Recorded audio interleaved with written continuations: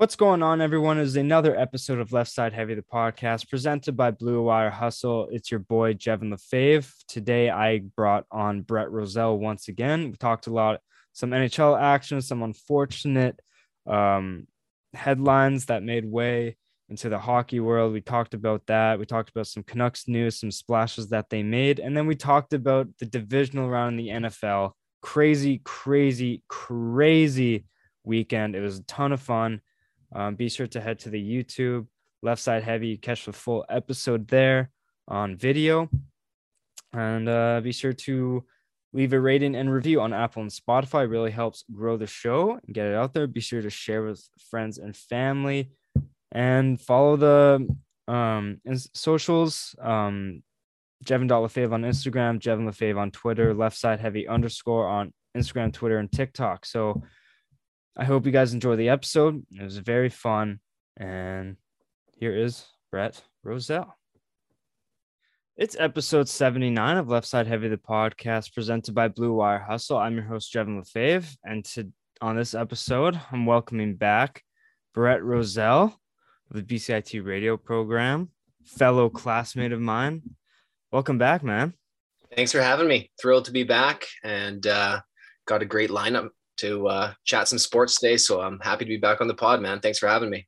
It is going to be a full episode, first of all. And man, what a weekend this was. Holy shit. It was a good one. Imagine someone like who hadn't watched the NFL before. And you just like the first game they watched and it was like, hey, this Bills Chiefs game is expected to be a good one. Just watch this for first time. And like, imagine that's the ending they see. And it's just their expectations from now on. Pretty sparkling product. I think the NFL has to be just over the moon with the product they put out on the field this weekend. Like 4 walk-offs, lots of like iconic franchises playing, some new faces. Yeah. It was like everything that the NFL wanted and more, with like finishing it with that Chiefs Bills game. I mean, that's going to be remembered for a long time with those two quarterbacks just like pushing each other to be like even better on the next drive. That was really cool to see. Yeah. You even talk about like the product that they put out, but they must be so excited for the future, like the ratings that they're going to be getting, especially come playoff time, because there's a very good chance that you see those quarterbacks over and over again battling for the Super Bowl. And it's just got to be exciting. Like Roger Goodell, man, that guy is excited for the ratings that are going to be brought in. As long as he's commissioner, man, the league's in good hands. Only thing better would be if they shifted the Bills to the NFC and they could play in the Super Bowl. I know. It's the best. Just the compete levels with those two teams. Pretty incredible to see. Yeah, so we'll get into the NFL later because we'll end off with that. But I do want to talk about some NHL stuff because it has been a few episodes since we have done that. But yeah, we're just going to touch on some quick hitters, some big news that's come out. And what have you thought about the NHL over the past few days? Or the past few weeks? Yeah, lots of stuff to keep track of and keep up with. Of course, COVID continues to wreak some havoc, especially with fantasy and my lineups and how my seasons have turned around for the worse. But lots of cool storylines to follow right now in the NHL as things start to heat up, right? Like we're approaching lots of trade rumors and lots of teams trying to figure out like where they are at this kind of critical point of the season. So lots to follow. Yeah. So there's a NHL headline that came out.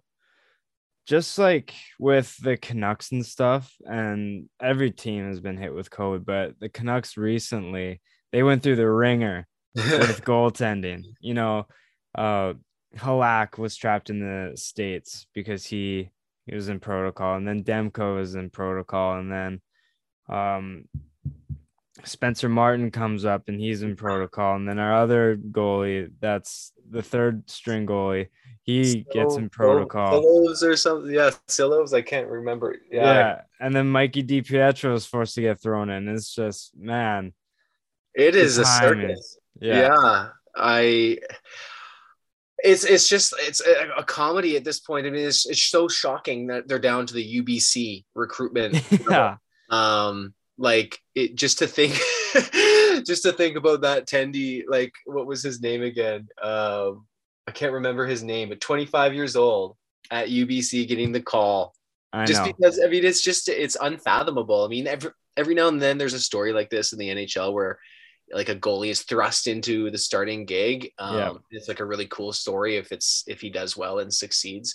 But this has just been at a critical point of the season, and you're down to looking at local university level I know. goaltenders is just crazy. It's something you definitely don't want to rely on or like hope you get to that point. But yeah, the storylines that come out of those games is usually pretty unbelievable. Totally. Like this kid is just like doing accounting homework and then he gets a phone call. It's like, hey, this is Jim Rutherford. Do you mind like suiting up tonight as like a backup? Like what? Oh, it's just such a cool story, I right? know. And something that he'll remember, like regardless. That's like a Yeah. lifelong. Like, yeah, I was called up to play for the Canucks when I was attending UBC. I mean, that's just a really cool story, and we'll see what happens. But here's hoping they can get healthy in net Yeah. ASAP, because I mean, this is just it's hurting playoff. It's got a lot of implications, right? The depth at the position right now is a major problem. So Yeah. It's not even like because our depth is not bad. It's just like we had 4 goalies in totally, I protocol. guess depth And in lieu of the COVID context, yeah, like it's not even an organizational depth problem. It's just like a circumstantial. What and are you gonna timing problem. It's not like everyone was going to get it. It's just that everyone got it at the exact same time. So then totally. we were just like scrambling. And you It's can see it in the NFL when it hits like a quarterback room or something, and all of a sudden yeah, someone else is starting that has next to no experience, and it's just crazy to see it. I don't think the NFL locker rooms. I feel like we have a little more like the wide receiver room, the quarterback room. It's just yeah, crazy. It's just the tendies. It I just know. got ravaged. It's crazy. Yeah, it's quite unbelievable. But sticking within the Canucks organization, Bruce Boudreau hits 1,000 games coach. That's a huge milestone. Huge milestone. He's bounced around a few teams, Anaheim, Washington, Minnesota, and now here in Vancouver. And you see the guys that he's coached. It's Ovechkin, Backstrom, Corey Yeah. Perry, Getzlaff. Pretty sure he was there when, like, in the final years of Solani. Mm-hmm. Man, this guy has coached absolute legends, and no wonder that he's sparked such a remarkable like resurgence from the Canucks this season because he has the experience of like coaching up some of the best players in the world, and he's kind of using that to his advantage on the young core of this Canucks group. But man, 1,000 games coach, that's quite It's impressive. And I yeah, think like anytime you see a coach hit that threshold, it to me it just says that he's like adapted with the game. Because if you've exactly. coached that long, like Bruce has seen the hockey, like so much change has happened, right? In how the teams are constructed, how like the on ice product. So to me, it's just like he's adaptive and he's a savvy coach. And I mean, look at some of the names next to him on the list: Patty Burns, Brian Sutter, Roger Nielsen. I mean, it's iconic company. So huge Yeah, accomplishment for him. Here's hoping he gets it done in the playoffs to just kind of like further cement what has been a really solid coaching career. exactly. No, I totally agree with you. If he can coach this Canucks team to the playoffs, that would be a wonderful feat. And even if he doesn't, then he's just putting his name back into the mix to be a coach for someone else down the Yeah, road. he's a modern coach, right? He's Yeah, been around, but he's like adept at the modern game. So yeah, very cool accomplishment, and we'll see what happens. He's going to be around for like he's going to yeah, keep climbing this list, right? yeah, Like I mean, he's clearly relevant still. So he's going to be around a little bit longer. He'll finish. Who knows where he'll finish? yeah, It'll be tough to project, but elite company. yeah, exactly. Have you seen the mic'd up videos amongst the Canucks practices and stuff when Boudreaux's been mic'd up? I haven't, truthfully, no. Some of his style of coaching, you can see why players like Besser and Pedersen and the confidence in even Quinn Hughes and other players, you can see why they're starting to get a little pep in their step. Because one that really stood out to me was they're just doing line rushes or something, or like blue line back, red line back, far blue line back, goal line, like Yeah. that kind of thing. And Pedersen was like head down, like tired. And he went up to Pedersen and said, "You see how good you played last game? It's because you're the hardest working player in practice. And there's a reason as to why you're such a skilled player like you are." And he's just talking him up. Yeah. And you could almost see like Pedersen's body language, like he just gets up and like the confidence in him is just like there. Like you can Yeah. tell that it's back. And that's what good coaches do. That's why he's been able to coach 1,000 games for even Yeah. different organizations, is because he just has that trait to talk players up out of slumps and just like get to players and get personal with them so that their confidence comes back. Because that's the one thing that, like, as a player, getting any sort of confidence from your coach helps you so much and helps your play on the ice. Totally. And you can totally tell that it's getting to the players on the Canucks. Absolutely, man. I think you hit on like a lot of good points there. I agree. And that's that players coach mentality, right? Like that Yeah. old stoic, hard ass coach, like more of that like military driven kind of coaching style just doesn't fly anymore. And like it's wild to see even Sutter have the same kind of experience with the Flames. Yeah. I mean, I did not think he was going to be capable of keeping up with all the changes. And here he is, same with Bruce. It's just really impressive. Just guys that love hockey, high hockey IQ. So good on him.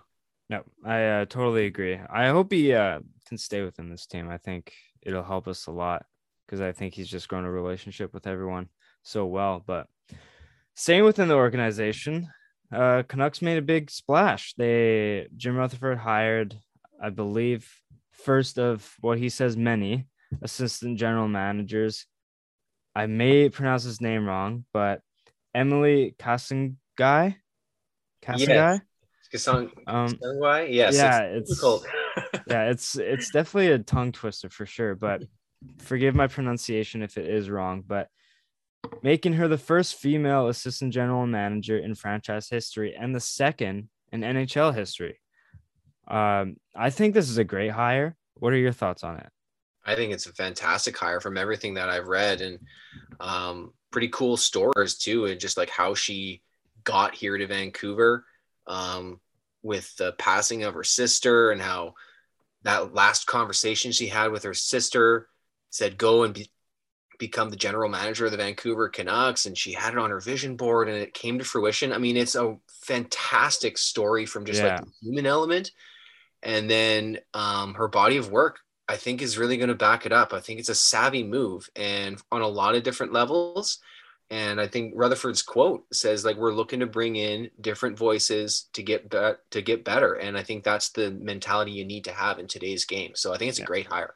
Yeah, especially I don't know if like you touched on it because my mic just completely like cut out in video and everything, just like I couldn't hear for a few seconds. But you see a team's kind of starting to branch out into the agents and the player agents, like that role, because you see Kent Hughes in Montreal.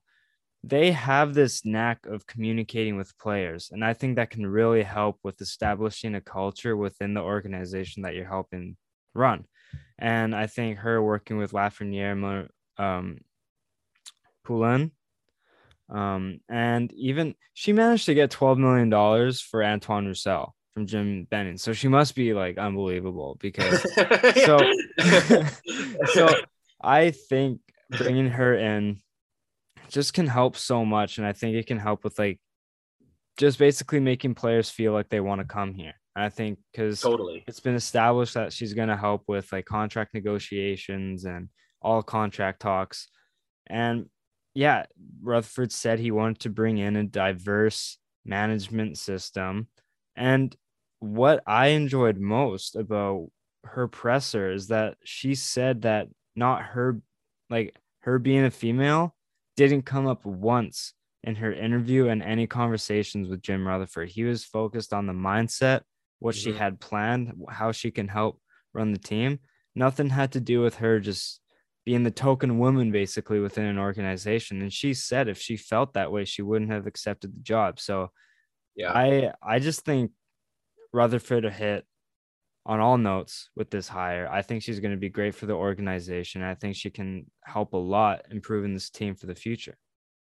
I agree. And I think it's like a good story for the league, right? Yeah.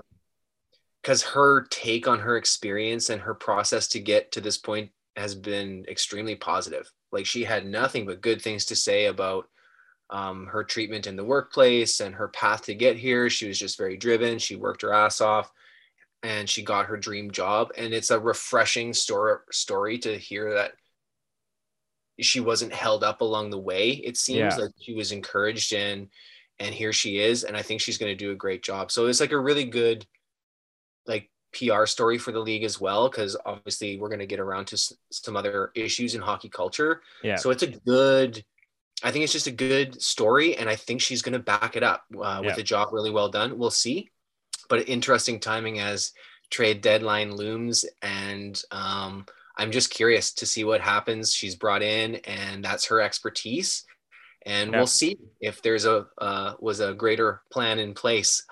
No, 100%, especially with like a few expiring contracts coming up. Maybe she can help like with any sort of negotiation or like just getting certain an understanding of trade value and all that Totally. sort of stuff. But And like what no, players they're looking for in their contracts, right? Just that, exactly. that other Yeah. side of things. So yeah. No, I'm excited for it. Quick note: Keith Yandel ties the Ironman streak. Uh, who did he tie? The name lost Oh, me. Dougie Jarvis. Doug Yeah, Jarvis. Doug Jarvis for 964 straight games played. Just think about that. That's crazy. Some people don't even get to 964, and he's played that amount of games. Like to keep that streak alive for the past like 2 years with COVID being a thing, it's unbelievable. Like It's he hasn't missed a game in so many years. yeah, like so many Like seasons. Yeah. that's just unfathomable. 964 games. What do you think is Keith Yandel as a player?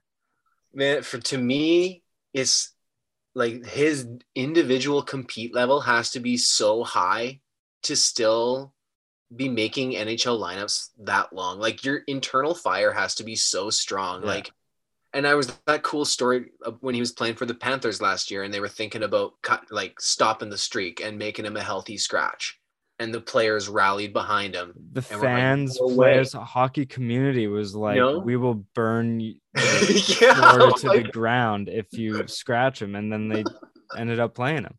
yeah, like it's and that's some, like it's just he's got to be so driven.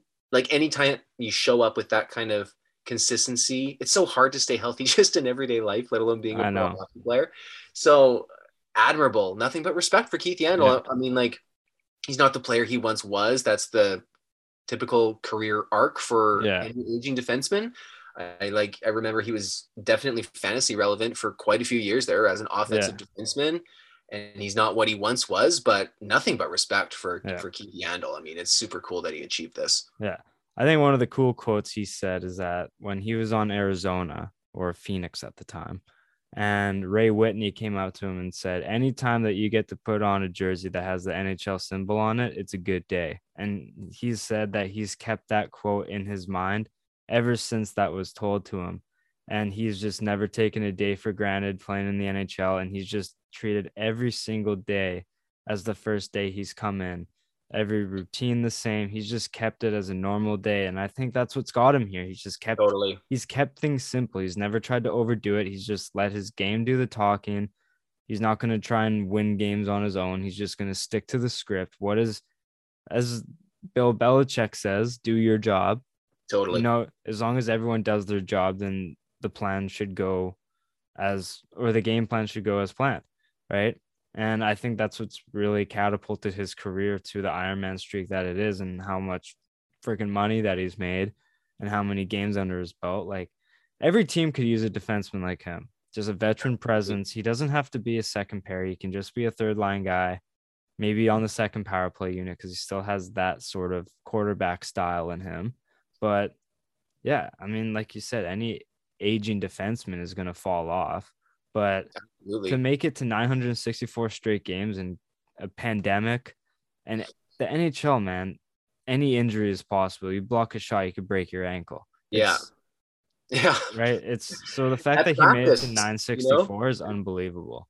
Yeah, and I think just like the variables that don't like aren't accounted for with someone like Keith is like young kids in that locker room, like that kind of work ethic, Yeah. being around that kind of work ethic, like that doesn't show up anywhere, but that is so important, right? Yeah. So yeah, he's valuable. And like any of those kind of guys that bring that kind of like day in, day out, like I think of guys like Mark Giordano and stuff like that, just day in, day out, just diligent professionals. Yeah. So valuable for young kids on any team. No, I totally agree. What else we got here? Unfortunate news. Clark Gillies is a man that we lost recently. He was one of the definitions of a power forward in his day and age for the Islanders. He racked up about 700 points in just over 900 games. And for a power forward, that's like not easy to do because when he played, basically it was like all you're going to do is just fight the toughest guy and then Yeah. basically defend our best player. But he was able to produce at a high level.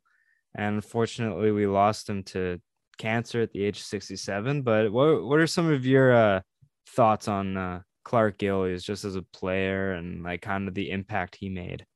It was super cool that you had him on the list here because Clark Gillies, I know that name, and I went to YouTube and I actually searched up some old footage of Clark and some of the fights that he had. Oh my God.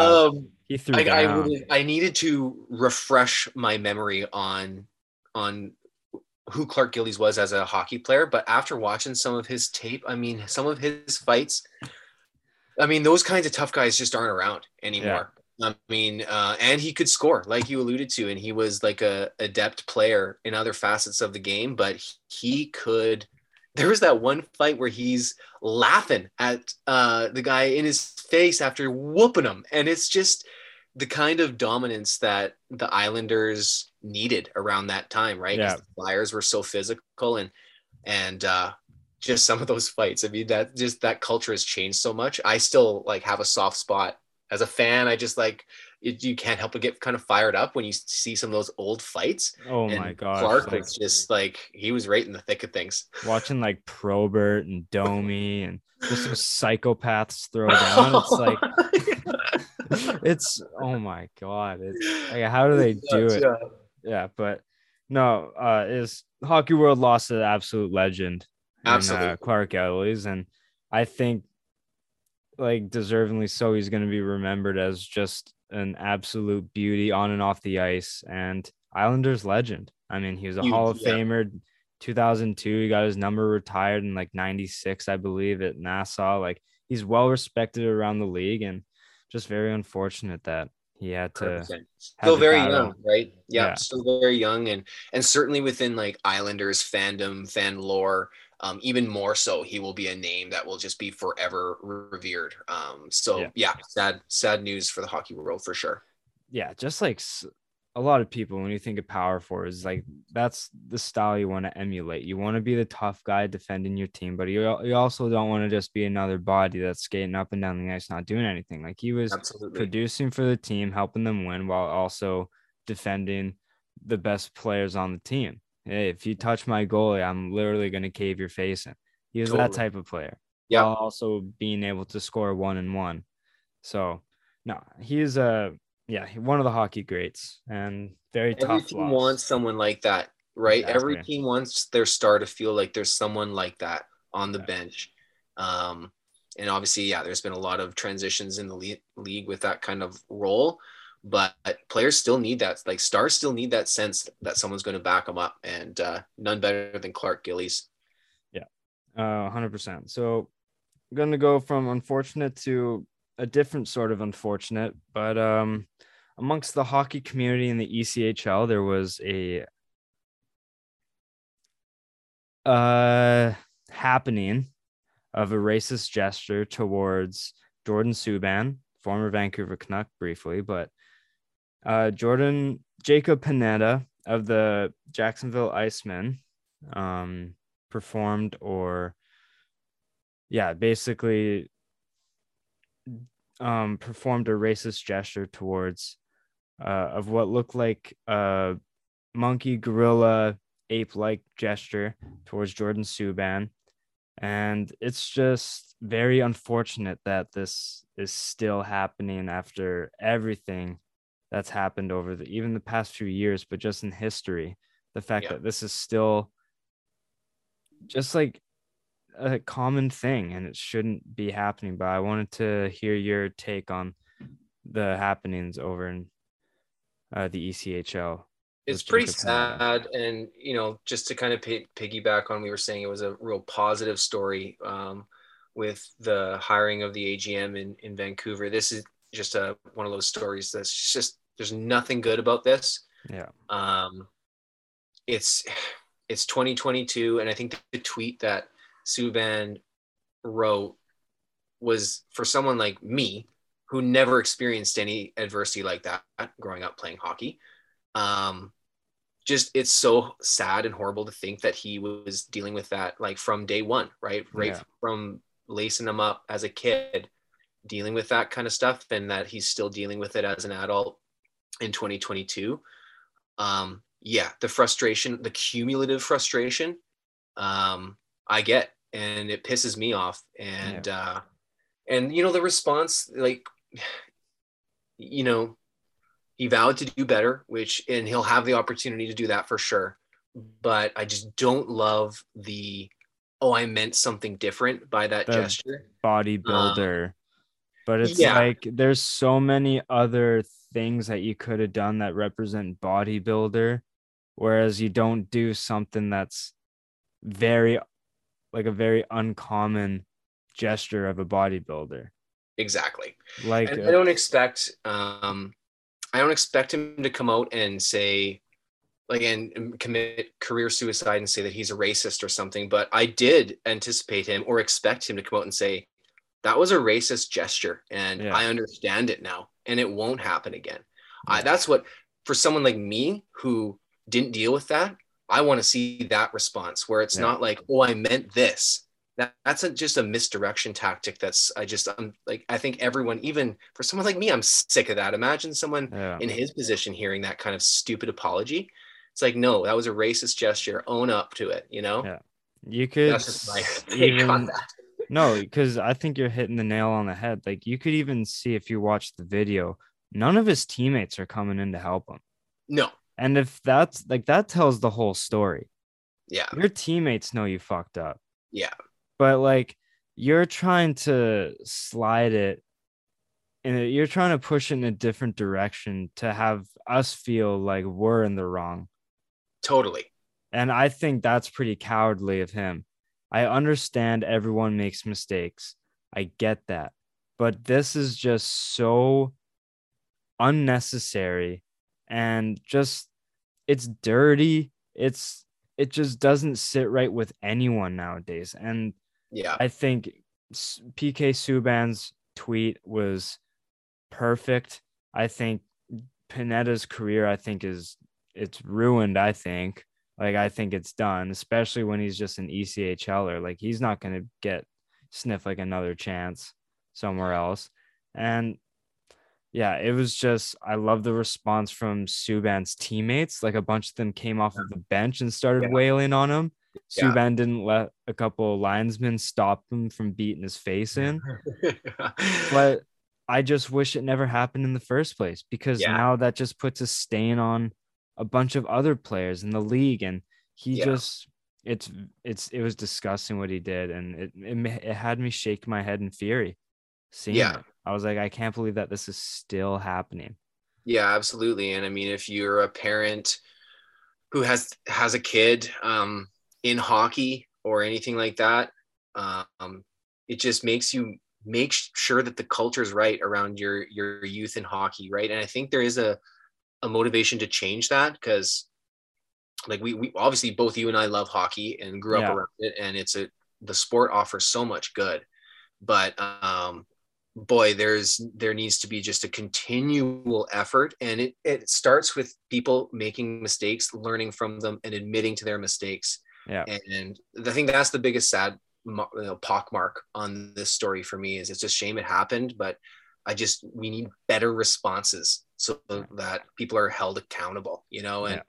and I hope there's a path for a redemption story for this young man, but he's got a lot of work to do. I mean, it's got a ton of work to do, especially when there's like words can always, like, if a racial slur was given, that's obviously, I'm not saying it's like any better, but I'm just saying it's a lot harder to, trace back to like when it actually slanderous. happened. It's like slander, on the hot mic might pick it up, but but this was clear cut in video what he did and like how it looked so bad and who it was towards, and the response that was given, that no one was defending him and everyone else on the other team was, because he could have also said something too that we couldn't have heard. Totally. And I think, like, Devin, obviously you've played the game and you've had moments where you're pissed off on the ice and you say something or you do something where after the game you're like, yeah, that was probably not my best behavior or anything. But I think it says a lot about someone where they're in that moment and that's the gesture that they decide to go with. I mean, that to me is just really telling, I would just never would have thought, even in my most angry moment on the ice, never would have thought to do something like that, And it's just like, it still has me head scratching of like, how do you think you want to do bodybuilder, but you don't think of like the typical like bicep flex? Which way to the beach? Like that's something, not a bodybuilder gesture. No, it's just a bogus response. Yeah, it's bogus response, spot on. But I just wanted to bring light to it that like everyone should be treated like just but the love of the game, man. Like, why are you just? It's just, man, it's so frustrating to see that this is still a thing, and it still is, because it just puts a stain on the sport, and like every like colored athlete or hockey player or in any sport wants to play, and they just see stuff like this, it's gonna restrict the growth of the game, and like that kid just like put a stain on the sport and is going to drive people away from it, and it's going to make them feel not welcome. But that's not the name of it. Hockey's for everyone, and it is for everyone, and stuff like this shouldn't be happening. And it's just like, it's super frustrating.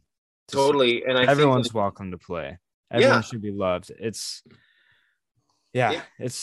emotional. What we can do is talk about it and highlight what can be done differently, right? And try and do things on an individual level. And I think that mentality is a lot more prevalent these days, and stuff like that is not getting by people anymore, right? That's why we're here talking about it and having the response we're having, because no one's buying it anymore. And as long as that is kind of the new standard, hopefully we can create an environment where it's just not accepted. So no, I totally agree. But yeah, just wanted to bring light to the situation, but we can move on from this. And everyone's loved. Play the game of hockey. It's a great game. But absolutely. Absolutely. If you run into guys like Jacob Panetta, then do exactly what Jordan Subban and his teammates did and more, and everyone will be behind you on it. Because absolutely. Everyone's a family here, except guys like that. Except guys like that. But are you not entertained, my guy, by the NFL? That was a weekend to remember. Matt, do you think it was the greatest football weekend that I can remember? Yes. I typically always think like I can think of some awesome wild card weekends where just crazy stuff was happening and wild game scripts, but I can't remember a weekend where each game had my attention to that level just across the weekend, right up to the final buzzer. Like it was, no, it was an amazing weekend of football. Yeah, it was, man, just like from the beginning, like from the get-go, you see upsets, and then you see like games in the gridiron between Cincy and Tennessee, and then upsets in the snow. Started snowing in Lambeau, and then you see near comebacks again from Brady and the Bucks, and then just and oh my, like this. Man, honestly, Yeah, it's like to me the biggest theme from the weekend was we're just this new changing of the guard at the elite quarterback position, right? yeah, See Brady and Rodgers exit, and you with question marks abound. And you got Mahomes and Allen and Burrow, and you got all these young quarterbacks who are just out here winning games that matter, and they're going to be at it for a long time. I think this weekend was just kind of like the true turning of the page, right? Where it's just like the true elites are what we saw on Sunday, right? Sunday night, those two quarterbacks. Not to say that Brady and Rodgers aren't, but it's just like there's so many question marks. They're nearing the end of their careers, and these kids are going to carry this product for so many years, and it's so exciting. yeah. It's I'm sure excited for it. We'll start with game one, Cincy and the Titans. What were your thoughts on this game, and like what were your expectations going into it, and did it live up or not quite live up to your expectations? But what did you take from this game? I was really curious to see what the Bengals brought to the table. I mean, it's just been so long since they've been in a spot like this. And it was a fantastic game. I mean, I was very curious also to see what King Henry looked like coming back onto the field. Yeah, It's a player that they, rely on so much for their style of play. And since his defense is really stout and really strong, and it was a great clash of two strengths. And it's just funny because we think of Cincy as these big plays with Chase, and they are, but they're equally as strong of a run team. And they are yeah, equally as they're content to grind it out and run the football and then hit you with those big plays. yeah. And it's a really nice hybrid blend that they have rolling right now in Cincinnati. And I love new faces in the Yeah. playoff picture. I just love it. There's something about it. It's just like the Bengals are relevant, winning a big game, and I'm all for it. I love change like that. Yeah. So I love it. It's super exciting because you bring up the run game, and Joe Mixon has always been one of those running backs that even in fantasy you can relate to this. He's always the guy who would creep in like a late second round, and you're like, oh, this is so tempting to grab him, but he's Yeah. never lived up to it. But man, he finally breaks out this year, has an unbelievable season, top 5 in rushing, and consistently. It's not like he just had 523 rushing yard games and he has like 3 200-yard games and then drops off again. Like, no, he was consistent all year.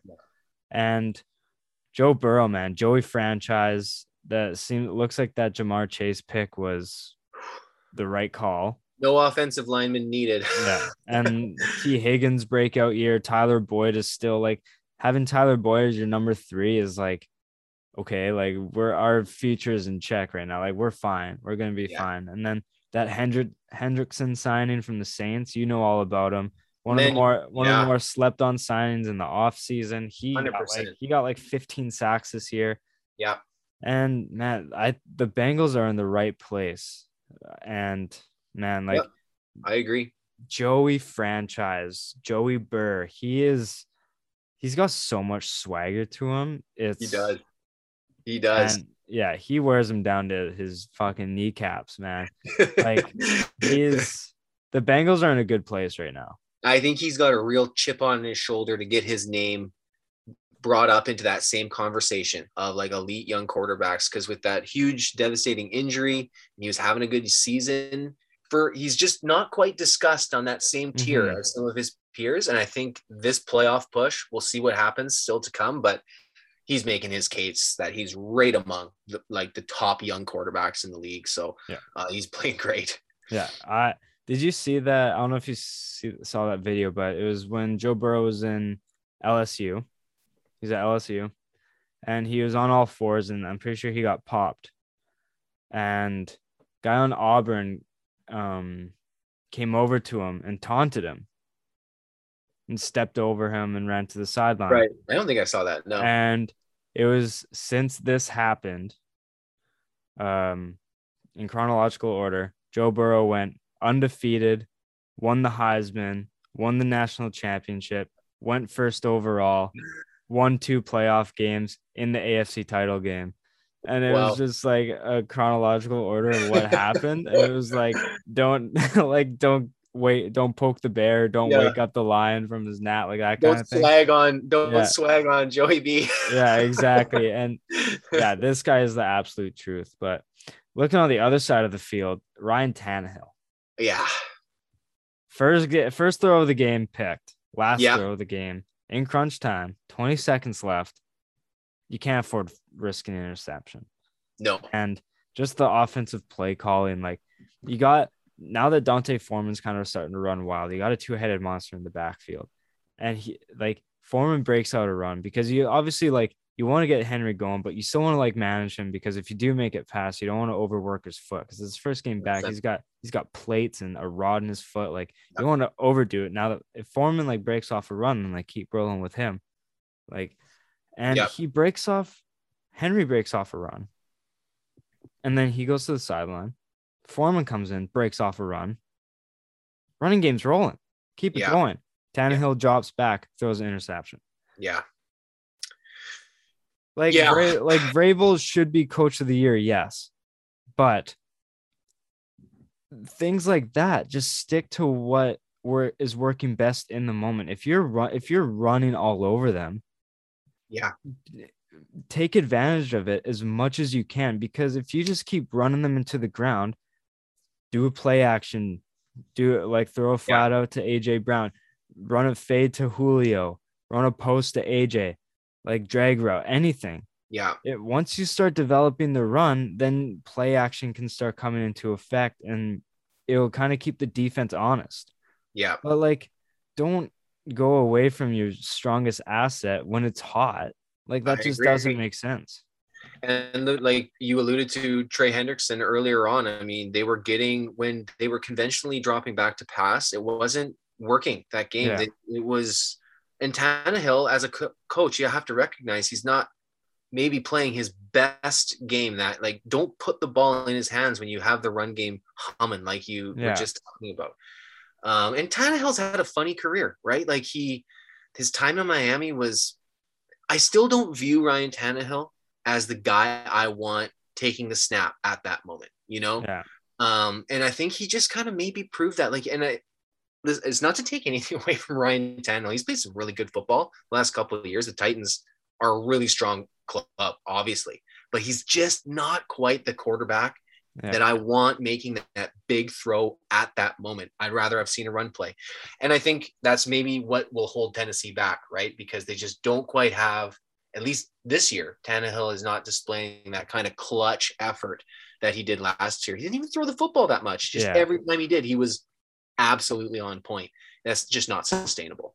Yeah, because like you say, his career has been fun. He was kind of staying by Adam Gase in Miami, and then he goes to a new system in Tennessee, and you can see that it was just he had to break through that seal of what Adam Gase put over him. Yeah.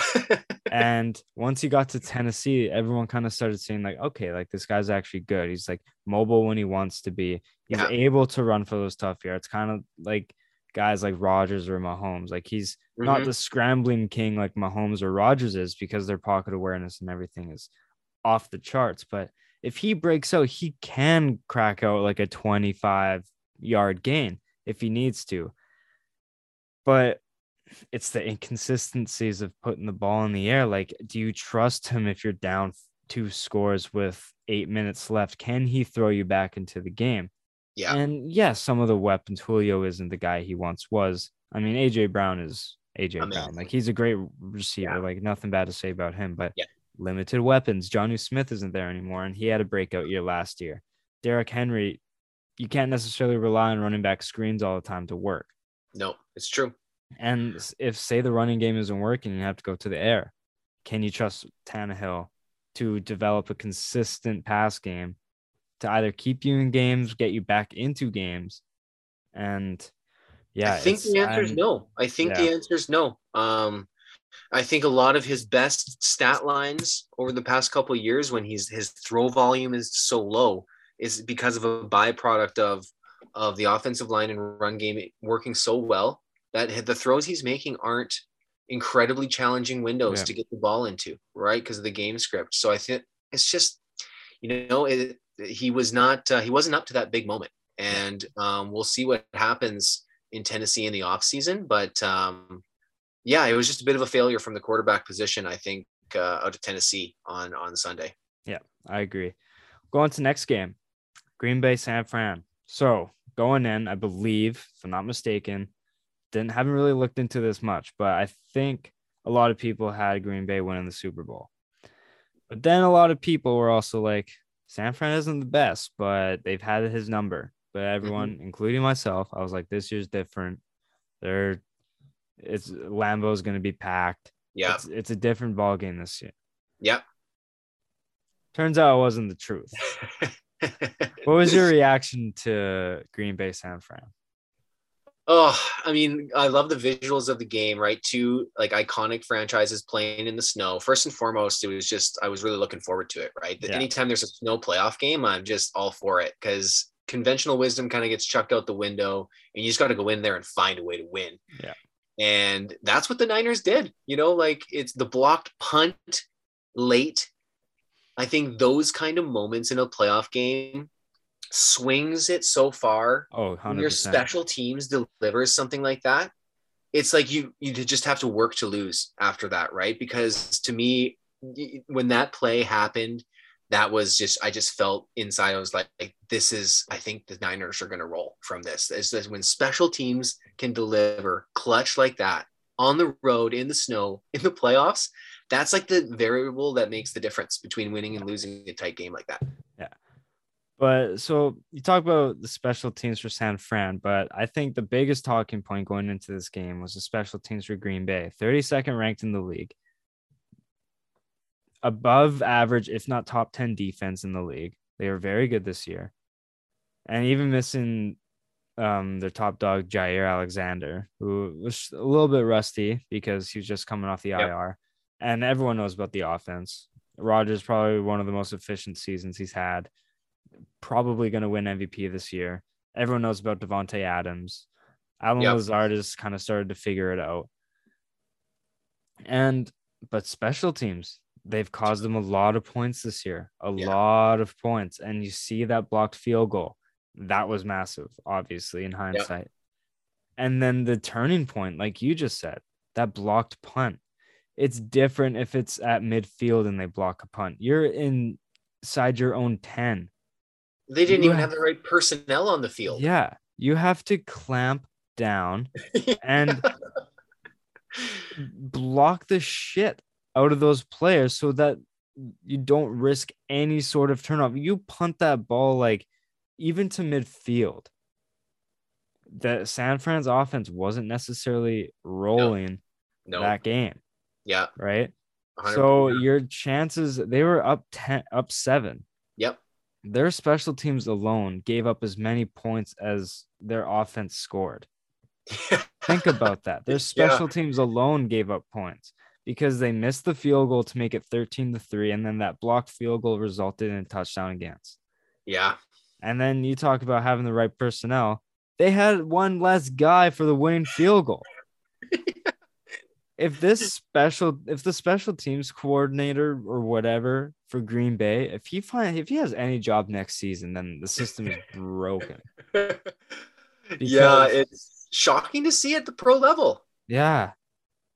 And it's the age-old thing where like you need all three phases of the game functioning, and the Packers didn't, and they haven't all season long. You're dead on. I actually don't know if I would have been able to say that they were dead last in special teams, but after that makes sense now, right? Yeah. And that's going to be the kind of thing that if you had all season to fix that in practice and get reps in and fix, like, special teams can be coached up.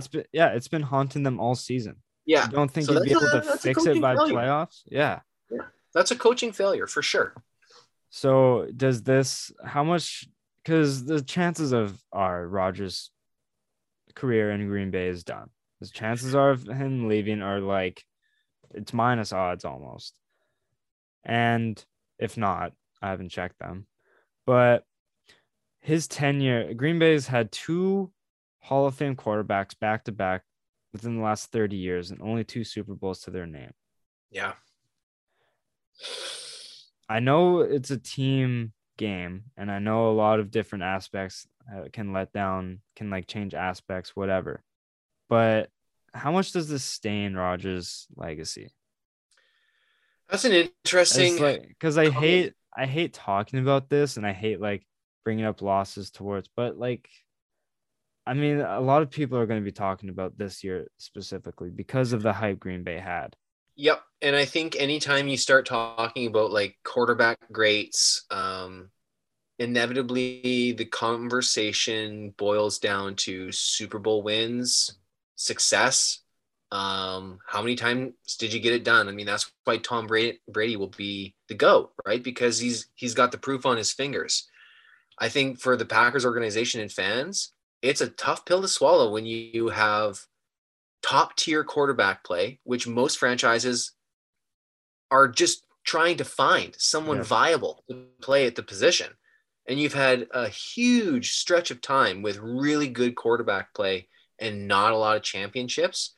That's tough. I mean, like you said, it's hard to do. I know as a Saints fan, I think, how the heck do we only have 1 Super Bowl after all those good Drew Brees seasons, good offenses? Just to quickly touch on that, and I've talked about this plenty of times. Drew Brees has had one of the greatest careers of all time, but at such unfortunate timing because he's never been the best quarterback in the league since he's been in the league, as much as I hate to say it. Nope. Yep. I won't argue with it. Every MVP season he's had, there's just been one player that's just been the slightest bit better. Yeah. And I feel for the guy because he's the most accurate passer in NFL history. Count all the checkdowns you want in the last few seasons, but you can't deny he has the most 5,000-yard seasons, and if I'm not mistaken. But just so unfortunate for Brees. But I think there's a lot of parallels between the two quarterbacks, right? Highly efficient, prolific, Hall of Famers, won a lot of games, a lot of successful seasons, but just don't have the hardware to flash with the true greats. And I think that's when I think I always relate to Brees because I'm just such a Saints head, but like there's so many quarterbacks with 1 Super Bowl ring. Right? The list is long and there's some funny names on that list. Jim Kelly. Yeah. He doesn't have 1 and he went to 4 straight. Like, Yeah. Like as soon as you start getting into the 2, 3, I mean, that's when you really start separating yourself. And I wonder if Rodgers will fall in that same category as Brees. Amazing careers, just not enough winning of it all to be like remembered with the Tom Brady's and some of those and Marino and some of those this names. Is why I think Rodgers is right now, I think he's the best quarterback we've seen. I think he's the most talented quarterback we've seen, but he'll never be the GOAT because he's never been able to win those big games. And like I think Mahomes is closer to being the GOAT than Rodgers is. Because I think Mahomes is just shown. I know it's a team sport, and I think Mahomes has been gifted a better offense in this short career than Rodgers has, like Kelsey and Hill, and it's like hard to deny that. But I mean, Rodgers' talent, you can't deny it. It's unbelievable. But yeah, I just think like he'll be in the top 5. I think he'll be in everyone's top 5, but he just won't be able to eclipse that GOAT status. And it's just unfortunate that his career had to end like this. I was really hoping, because I have a few friends who are Green Bay Packers fans. I was hoping to see them win 1 more Super Bowl in the Aaron Rodgers era. Yeah. Chances are it's coming to an end, but I know that feeling, man. And it's we'll see what happens. with Green Bay, I mean, he really changed the narrative of his whole like image this offseason, right? So I think that'll play a factor going forward in how he's remembered as well. And how he approaches whatever he decides to do next will be another.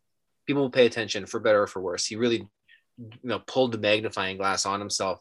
A little more of a me rhetoric than we're used to seeing from star quarterbacks. So I wonder how people feel about that who aren't Packer fans, right? I talk a lot to buddies of mine who are just football guys who have been turned off by Aaron Rodgers and his antics, right? So I think that might play a factor depending on how he handles his business here. Yeah.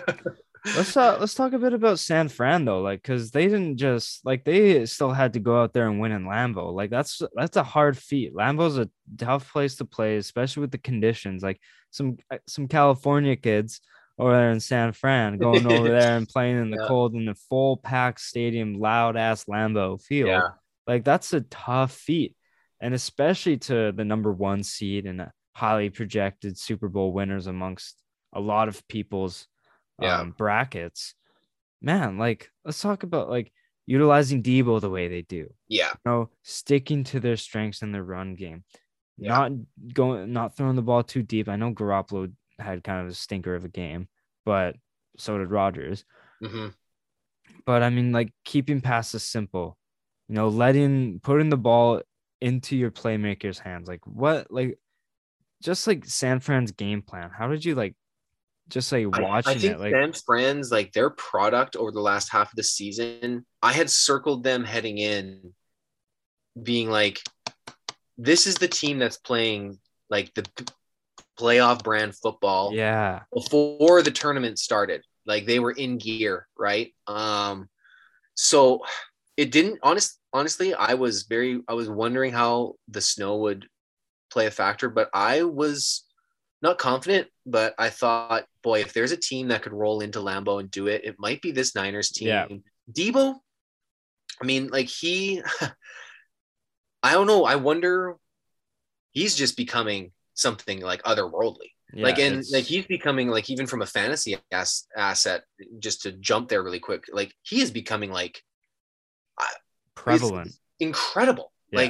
And I love watching Debo. I'm not even a big Niners fan because they've dealt the Saints some tough losses, but Debo is like, when he touches the ball, man, like it's just hard not to get excited watching him on the field. Like I love watching him play, and they just need to keep feeding him because he is just like, he'll win them football games. Yeah. End arounds, like even in the pistol, just hand the ball off to him. He's like returning punts and kickoffs.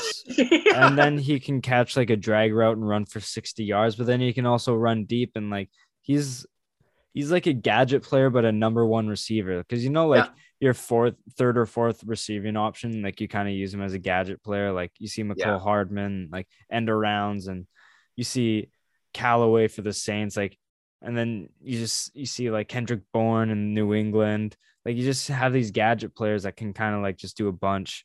Yeah. And he's a gadget player, but he's like your number 1 receiver too. Like he can just do everything. And it's, I think like him and Ayuk, and I mean, Kittle's still great. I think they just have enough pieces around them to overcome Garoppolo's shortcomings. I think there might be enough there with a good defense. Now they go play the Rams divisional. I can't wait for that game. Yeah. And just to think about this, sorry to interrupt you, but San Fran was so doubted upon. Like they were 1 game away from being eliminated. They lose to the Rams, they're not in the playoffs. Yeah. But then you see the matchups, like you just have to play to your opponent. You don't have to focus on the Super Bowl. It's just like, hey, who do we got this week? Shanahan has had LaFleur's number. San Fran has had Green Bay's number. They go into Lambeau, they edge him out. They win a field goal. Garoppolo says, F the Packers. Yeah. Right, all that. I don't know if you caught that. But also in the Cincy game, I forgot to say that. Did you hear what McPherson said? No. He was on the sideline warming up in the netting, kicks it, walks over to Joe Burrow, and he's like, we're going to the AFC title game. And then he goes and nails the kick. Wow. Yeah, but you see Robbie Gould, he gets that. So San Fran's just like edging away. They go into LA, it's going to be somewhat neutral. They're playing in California, Very all neutral. that. Shanahan has had McVay's number. Yeah. You look on paper and this should Yeah. be a wash for LA, but could we see Jimmy G back in the Super Bowl? Oh, Could we man. see a potential San Fran KC rematch? Whoa. That's crazy. Yeah, that's wild, man. And it's funny because you're like the Niners, here they are. It's so funny to think that like that comeback against the Rams that last week booted the Saints from that final Yeah. round. Like, and the Niners are much more well equipped for a run this year. I mean, it's evident. Like, I don't know if the Saints would have been able to emulate this kind of thing. Probably not, because the Niners are just, they have that kind of that it factor right now. I do think they're going to beat the Rams. The Rams are just hanging on by like, Well, they don't can't. This is so weird to say, but Rams are a team that need to play from behind.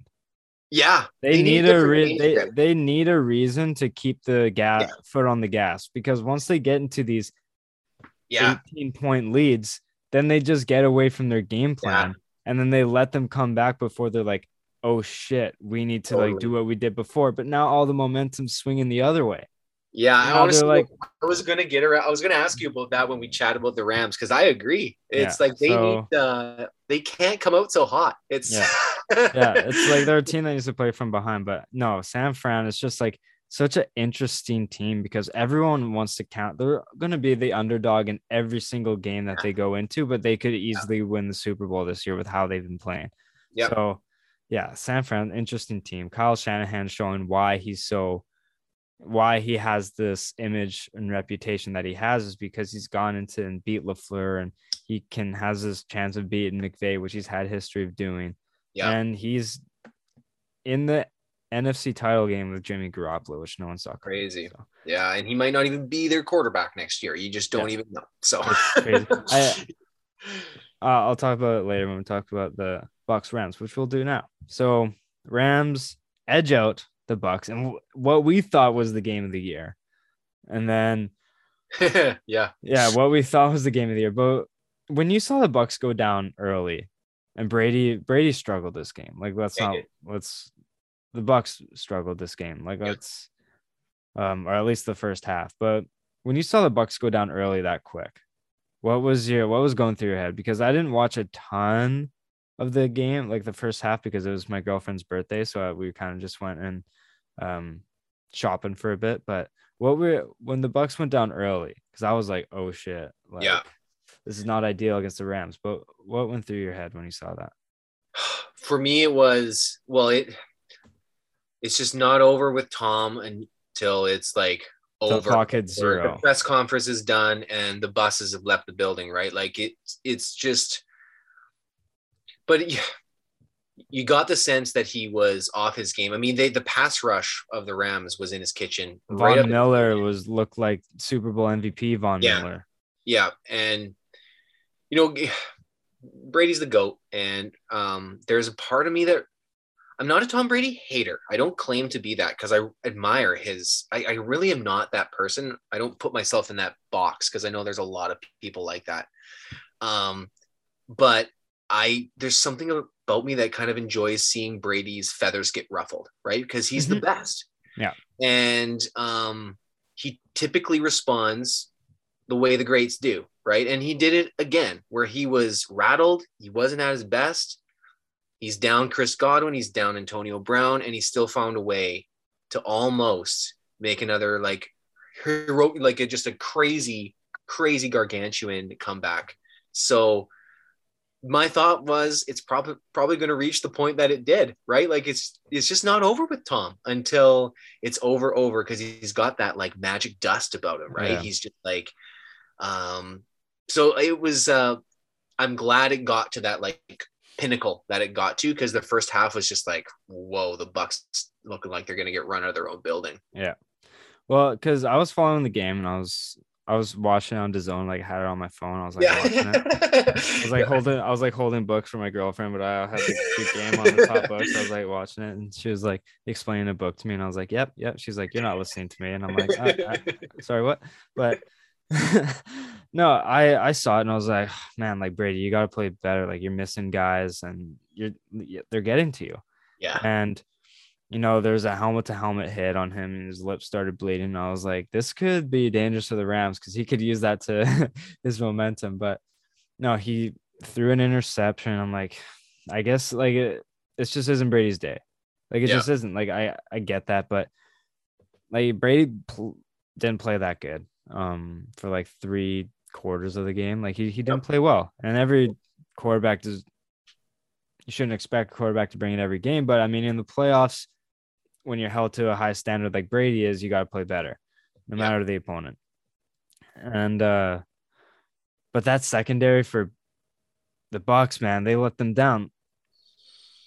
Cooper Kupp, you can't allow him to get open on a 70-yard touchdown. I'm not talking about the second last play of the game to set up the field goal. I'm talking about when he scored like a 75-yard touchdown.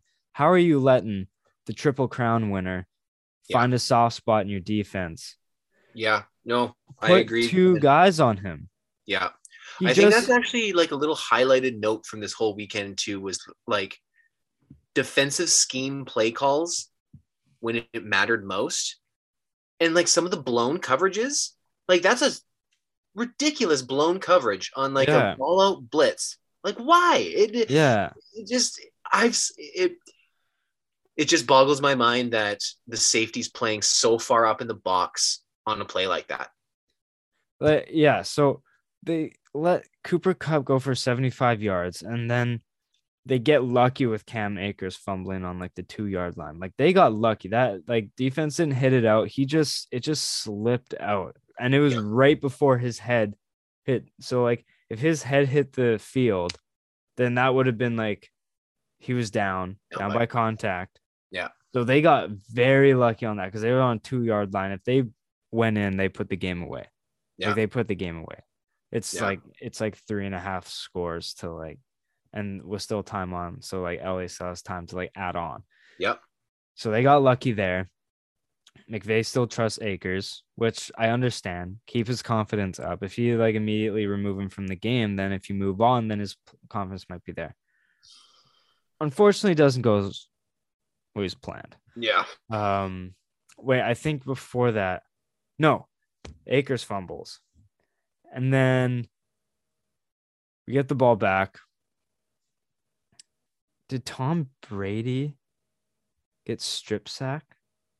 No, then they. Okay, wait. No, I have my things out of order. No, Tom Brady got strip sacked, right? Yeah. LA gets the ball back. Yeah. The next play, snap goes over Stafford's head. Stafford's running for his life. Bucs recover. Patriots go in and score. I might have this out of order, but I don't care. And then it doesn't matter. It was all the same like sequence. And then Cam Akers fumbles. Bucs go in and score. Cooper Kupp fumbles. Yeah. 4 fumbles. 4 fumble recoveries, which mind you, one of them was 2 of them were basically kind of unforced. First one, Cam Akers at the goal line, basically. Like that was just a fuck up by him, and then the over the head snap. Yeah. But man, like Tom Brady kind of got lucky. He got lucky, but he also capitalized on their mistakes.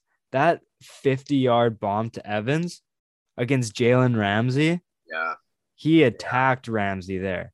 He's like, I don't give a shit if you're the best cornerback in the league. My guy's one of the best 50-50 ball catchers in the league. I'm trusting my guy. Evans burns him, walking touchdown, gets it within a score. 3 plays, they had to get 70 or 80 yards. They got there in 36 seconds. Yeah. And that was to get it within a score. And then that's when Cam Akers fumbled. Is when Sue knocks it out with like just over a minute left. And then they drive the field. Fournette runs it in on 4th and inches. Yeah.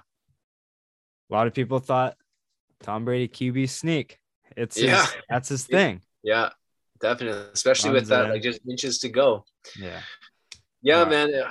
That game. Sorry for rambling on, but that game was just crazy. No, it was. And I think it's just like two highlights from that is one, the Rams' confidence feels like it's just walking on eggshells right now, and that's Yeah. why it's like we alluded to, it's got to be a different game for them next time because I just don't have a lot of faith in the Rams closing deals right now. So we'll see Yeah. what happens. And then there were two like and in the Chiefs Bills, a lot of defensive schemes late that were either too aggressive or too passive, Yeah. right? In the Bucks, it was too aggressive, calling a zero blitz there. And like after Arians said, no, don't question it. But then we're hearing stories that like players on the field didn't even know what the proper call is. Again, how does that happen in that moment in pro football is just baffling. Yeah. And then the Bills playing way too soft. Yeah. I mean, it's just like those defensive moments. They're so key, and like two blunders there, two different games. But anyway, I think that's an important highlight is those defensive backs. Yeah. Like how Rams have 0 timeouts. They need to get 75 yards. Would you say? How do you not double, triple cover Cooper Kupp? No kidding. Wide open on a seam. Like put 3 guys deep and keep them like don't let them get past midfield. Yeah. They have 0 timeouts. Yeah. Blitzing a defensive back. I don't know. Right. Like, did you hear what? Oh no, this isn't Mahomes. But yeah, I don't know. It's something I wouldn't have called. But I know you have to head out soon, so let's talk about Chiefs Bills. Now this game was unbelievable. Now it started off slow. It wasn't necessarily the final minutes. It was the whole entire game, but it was tracking towards the under. It was like 47.5 or 55.5 or something like that was the over under. And it was tracking towards the under because it was getting close to overtime. And then all out chaos ensues in like the final 2 minutes. Gabriel Davis, first of all, coming out party for the kid. Yeah. 8 catches, 201 yards, 4 touchdowns, and a pair of ankles broken. Yeah. What? Give me your review of the game and just like kind of what was going through your head when all of this shit was happening. Because I was basically just laughing. I was like, I was like, what is happening? I feel like it was like a Madden simulation or something. Like I feel like, like it was just put on rookie mode, and it was just, I alluded to it at the top of the pod, but I think it was just like such a cool example of like 2 elite athletes just pushing each other. Like each drive, I've just never seen something quite like that. Yeah. Where it was just like, I'm going to do better than you. And it's just like, that's why everyone wanted the Bills to get the ball back, right? To just see it, like what would the counter punch would have been if there had been one, right? Because it just felt like every time the next quarterback got the ball, it was like, no, I'm going to go out there and deliver. Like the most, like it's just so unfathomable to watch that kind of clutch performance on both sides and have this like the game script swing like that. I mean, just as a fan, that was just like I'll never forget that. Yeah. 25 points scored in the final 2 minutes. 2 minutes. I mean, 13 seconds left was too much time. Right? Too much time. Yeah. Yeah. Did you hear the Kelsey Mahomes thing that happened? After the game? No, on the play that got him in the field goal range. No. So they were going up to the line of scrimmage, and Kelsey was saying, he's like, I'm probably not going to run the route that you're going to tell me to do. He's like, what? He's like, I'm just going to find open space and you find me. Yeah. And Mahomes is like, okay, I'll just like keep that in mind. Yeah. They get to the line of scrimmage. You can search up the video. You can hear Mahomes yell, do it, Kelsey, do it, do it, do it. And Mahomes was Kelsey was supposed to run like an in route, 5 yards and in. But he just ran straight and ran like a post route almost. Yeah.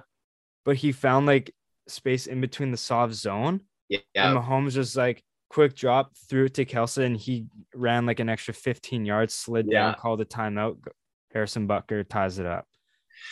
The chemistry between those two and like the balls to do it totally is just, oh my gosh. I think of like it's so wild that a tight end has that like feel of separation that Kelsey has. Like I think when even as you describe that, I think of like a Devontae Adams when he Yeah. describes his route running, and it's like all about feel and just like finding, like knowing how much space you have, like that. You can't teach that kind No, of stuff. you Right? can't. Like, and just like the fact that, yeah, like you said, the confidence just to go out and be like, just find me, man. Like I'll find a spot in the zone, just look for me. I mean, that's just like football legend stuff, Yeah. right? Like that's just like amazing. I mean, I Yeah. love that kind of story where it's just like just two greats just like trusting each other and like getting it done. Yeah. It's crazy. It's Rex Ryan said that he would have just rushed one guy on Mahomes and put coverage, like just coverage guys. And he's like, let him take the clock down, Totally. looking for guys. Totally. Because the more guys you Yeah. rush, then the less guys in coverage, and he can just find a Yeah. quick guy, call a timeout, blah, blah, blah, blah, blah. Totally. Let him take the time down to find the guy open. And I I'm agree. like, that makes sense. That's And furthermore, not only is he totally on point, but the Bills are playing this prevent defense. They've got DBs sitting back at the 20-10 yard line. yeah. I mean, I just don't understand that, right? Because I know you don't want to give up the play over the top. I get that. But you've left 40 yards of open field. Like, there's low hanging fruit for, like, it's a great play by Kelsey, but he's got room to operate in the middle of the field, right? It's just too much time and space. Yeah, it's crazy. And then so Bucker ties it up, and then NFL overtime. Man, oh man, has this ever raised some concerns amongst the NFL community and just the league in terms of the OT rules. Chiefs win the toss, and I think it was inevitable. Everyone knew whoever's winning the toss is winning this game. Yeah, it felt like that. Yep. And next thing you know, Chiefs 3 plays, they go and score. And a lot of people are talking about the rules in the NFL, like the overtime rules. And I just wanted to hear your opinion on it, on whether or not it should stay the same. Is it a scenario where it just depends on who's playing, blah, blah, blah, blah, blah. What are your thoughts? Would you change it? How would you change it? What are your opinions on it? Yeah, I honestly, maybe I'm in the minority, but I actually think it's a fairly well-structured format as it stands. Like I think we get lost in the like glory of one specific game like that, where both teams are just kind of scoring it well. But I feel like most games is not that easy to march down and score a touchdown right off the bat. And I do think that there's that, let's put it this way. I like that element of like cold-blooded killer where it's like, we got the ball, we scored touchdown, and we can ice this thing. I like that element, but what I don't like is how it's just it's just like a coin toss, right? Like that's what determines it. I don't know what the solution is, but it's like the format and structure, I think, is actually quite balanced and sound. But when you have a game like that where everyone is so invested and it feels like it was just a heads or tails thing rather than anything else, that's hard to overcome. But I think not every game feels like that, and we see a lot of overtimes where the possession changes hands and it was more how it was designed. But I don't know if it's necessary to go and rewrite the script, but I'd be also open-minded, more football, the better. Yeah, no,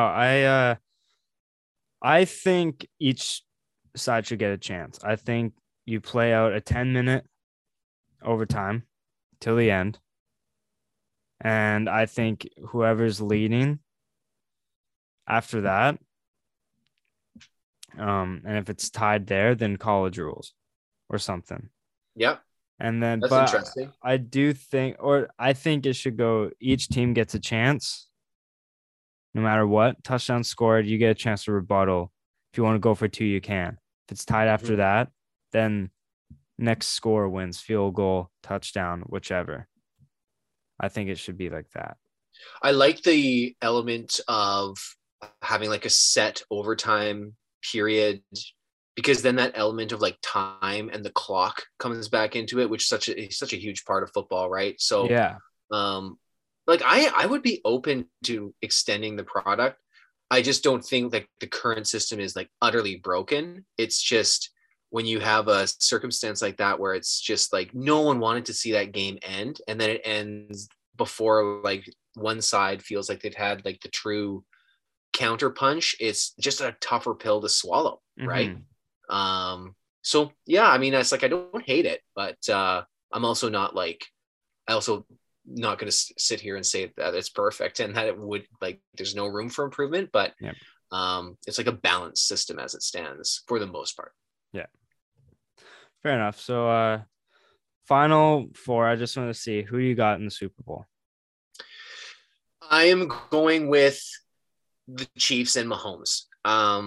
So I have a small backstory, but I took Mahomes in my dynasty league like late in a rookie draft because he was going to sit on the pine for a year, and I sat him on my pine for a year, and then he came around and he's just become Pat Mahomes. So I've always just had this, and he's delivered for me so many times in fantasy football that I just believe in what he does, and I think he's just like the ultimate winner. And I think we're witnessing like the next, like you said earlier, the next GOAT is very potentially in the making right now.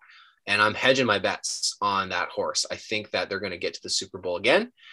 And I never thought I'd be saying it, but based on the matchup alone, I don't like the Rams' chances. I love the Rams roster. I just haven't loved what I've seen from them. I don't believe in their culture right now.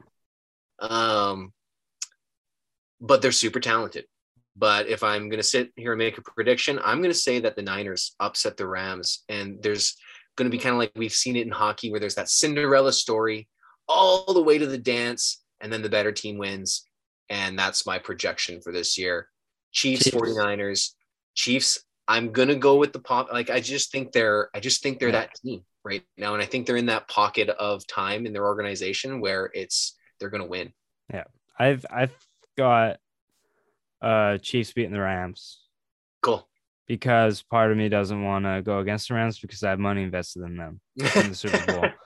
But I do think the Chiefs they're too hot to stop right now. So I think they're going to end up winning. But to fully end it off, we usually do it on this day in sports history, but we're gonna wrap up pretty soon, so we're gonna skip it this week. But one last thing from you. Yeah, of course, no rush. Sean Payton walks away. I wanted to hear your thoughts as a Saints guy. What's the next step for the organization? Well, there's only rumors that he's walked away, right? No, he's stepped away, announced the organization, press conference and everything. Sean Payton has stepped away as a Saints. Oh, wow. I'm going to be honest with you, Jeff. The last update I read on that was that he was only contemplating his future. But there I see it right now, 1 hour ago. Payton steps down after 15 seasons with the Saints. Well, Jevin, you're catching me at an emotional moment, I guess, because honestly, I'm surprised by this. I'm disappointed by that news, truthfully. I've been a huge fan of Sean Payton. Now, you are a fan of football for many reasons, but I actually really was a fan of a coach. Not like as much, but I always loved having him leading the Saints. The offensive guru, loved his sideline presence. I think he did a lot of good things with rosters that were flawed. I think if the Saints made the playoffs this year, then he could be in the running for coach of the year, just because that roster was hampered and he found ways to win games. Here's what I'm disappointed because I think the Saints have had a really strong culture since he's been there. And I felt that we could keep winning even without Breeze with Sean there. But I said to my buddies, I was like, it'll be a sad day when Sean leaves, because then it's like the true era of football that I consumed like almost every snap of has like truly come to a conclusion. So wild. I don't want to find out this way. Yeah. Start like crying. Yeah. No, I am I'll always be a huge Sean Payton fan. And my hope is that Dennis Allen takes that job. That's what I was telling Hayden. Like Brian Flores, or do you upgrade your? I forgot his name, but do you upgrade your DC to the head coaching spot? Yeah, I I know mean, that like, I know Allen's interviewing in Chicago, but I wouldn't be surprised. oh, stick with the Saints. Don't go over to Chicago. Yeah. Don't do that. And I mean, I saw just the other day that Sean Payton's coaching record was, I mean, like 152 and 89 or something as a Saints head coach. I mean, he won a ton of football. Yeah, And he's a great yeah. coach, and he Yeah. did nothing but win over in that organization. And there's this lastly, because I know it's just touch on it briefly, but I just thought he was done dirty by the league, getting that full year suspension. I know there was some foul play with the Saints and Bounty Gate, and that culture around that like year with Greg Williams and everything was like not like the best, because they were obviously like encouraging violent football, which I don't think is abnormal in the league, but they were like caught doing it. And I just, ever since he's like, and that year that he lost the full year, like the Saints, we needed him, and the roster was still not like the defense was bad that year, but the offense was good. And I just think that like it just like riled me up. I became a bigger Sean Payton guy after all that, because I was just like, the league is just looking for a story this offseason, and they're just feasting on this storyline, and they're giving him a full year boot. And like, for a coach to get that long of a suspension, I mean, I know it happened under his watch, but anyway, I just wanted to touch on that because I think like Sean Payton should be remembered for like everything other than Bounty Gate, because I feel like violent football culture is everywhere. No, yeah, I definitely don't think what he did is right. I had to look into the story a bit more. But I think obviously that's gonna stick with him, because I think that's just part of like him and like his career. Like it's not gonna escape him. But I definitely think that he's remembered for better. I Like, agree. like you can stick better things to his name For sure. than everything just reverting back to Bounty Gate. Like Agree. it's like Brady and Deflate Gate. Yes, it happened. Yeah. It's a part of him. Like, but he's also like one of the great. He's probably the greatest player to ever play the game. Like Bill Belichick and all the spy gates and stuff. And it's like he took a rookie quarterback to the playoffs. Like let's focus more on the good than the bad in people. Everybody Yeah. fucks up. I get it, but yeah, I mean, I completely forgot Bounty Gate happened.